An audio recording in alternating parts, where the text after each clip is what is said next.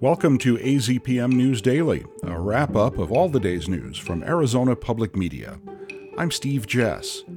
And coming up today, a court case pits Mexico against gun dealers it accuses of supplying firearms to cartels. The Tucson corridor from Tucson to Nogales, Sonora, is one of the three largest gun smuggling corridors in the U.S. An Arizona congressman is ill with pneumonia. And electric vehicle owners could soon pay a fee to make up for the gas tax they don't pay. First up today, a state lawmaker who wants to represent Arizona in Congress is backing new legislation that would make it tougher for people who cross the border illegally to work in the state. From KJZZ Radio, Wayne Schutzke reports. There's already a state law requiring employers to use the federal E-Verify system to determine the legal status of job applicants and workers. HCR 2060 would make it a felony to help people break that law, and would also require state and local officials to use E-Verify to determine the legal status of those seeking public benefits or licenses. Republican House Speaker Ben Toma proposed the legislation as he seeks election in Congressional District 8. Toma claims inaction by President Joe Biden and Governor Katie Hobbs drove him to act. Hobbs says she understands lawmakers' frustration, but I think what he's proposing has more to do with his run for Congress than actually solving the problem. Toma's comments came weeks after Republicans in Congress blocked bipartisan immigration legislation. Wayne Schutzke, Phoenix. A lawsuit by the Mexican government against 5 Arizona gun dealers has its first hearing Thursday in federal court in Tucson. The suit alleges the dealers caused Mexico harm by trafficking guns across the border from the U.S. We hear more in this report from Danielle Camara. A complaint in the federal case alleges that 3 Tucson gun dealers, Diamondback, SNG Tactical, and The Hub, all knowingly participate in trafficking guns into Mexico. It also names Ammo AZ in Phoenix and Sprague Sports in Yuma. It alleges the defendants engage in illegal sales to traffickers who arm drug cartels. The Tucson corridor from Tucson to Nogales, Sonora, is one of the 3 largest gun smuggling corridors in the U.S. Tomorrow's hearing follows a similar case, a $10 billion lawsuit filed by Mexico against American gun makers, which a U.S. Court of Appeals ruled last month could go forward. I'm Danielle Camara, AZPM News. Border officials intercepted 2 fake Border Patrol vehicles in separate incidents last week near 3 points. In one of the cases, the driver was a U.S. citizen and was transporting 11 undocumented migrants. The van had emergency lights and a Border Patrol logo. The case is being investigated by Homeland Security Investigations, part of Immigration and Customs Enforcement.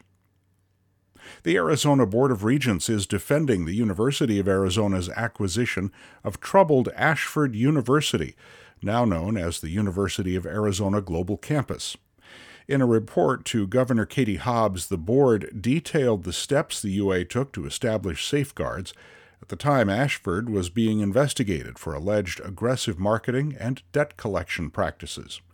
UA faculty chair Leila Hudson says she's still concerned about how UAGC will operate in conjunction with the university and its own separate online component called Arizona Online. We would like to see an acquisition in which the University of Arizona is the dominant and unquestioned partner, and UAGC is a series of assets to be used and disposed of as the acquirer sees fit. In their report, the Regents told Hobbs the university is working to coordinate both of its online entities academically while monitoring compliance to protect the university from Ashford's past issues.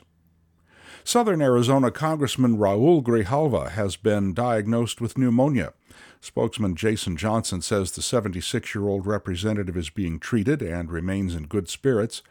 Grijalva has tested positive for COVID twice since the pandemic began, and at first he believed his symptoms signaled another bout with the coronavirus, but Johnson says a doctor confirmed it was pneumonia instead. It's unclear how the illness will affect Grijalva's schedule or his ability to vote in the House.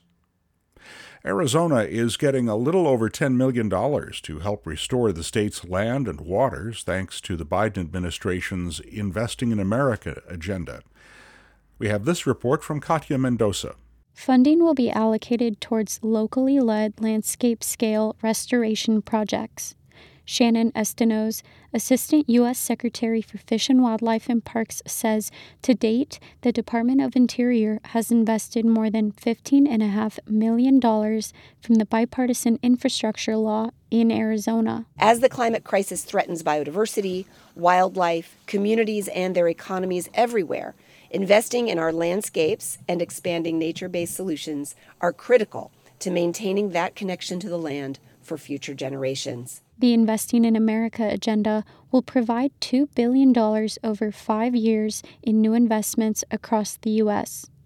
I'm Katia Mendoza, AZPM News.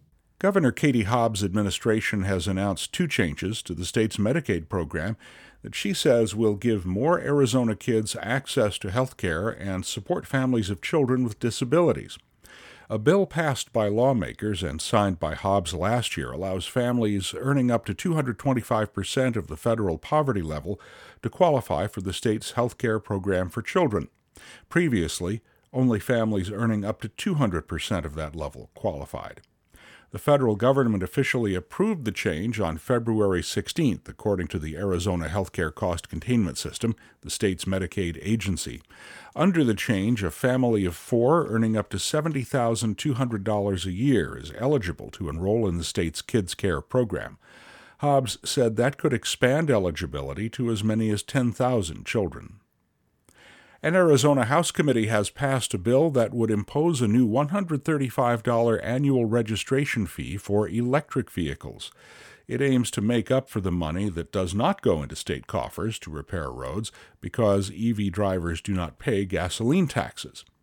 Governor Katie Hobbs has previously indicated she would support legislation to compensate for what EV drivers don't pay, but she hasn't proposed any plans of her own.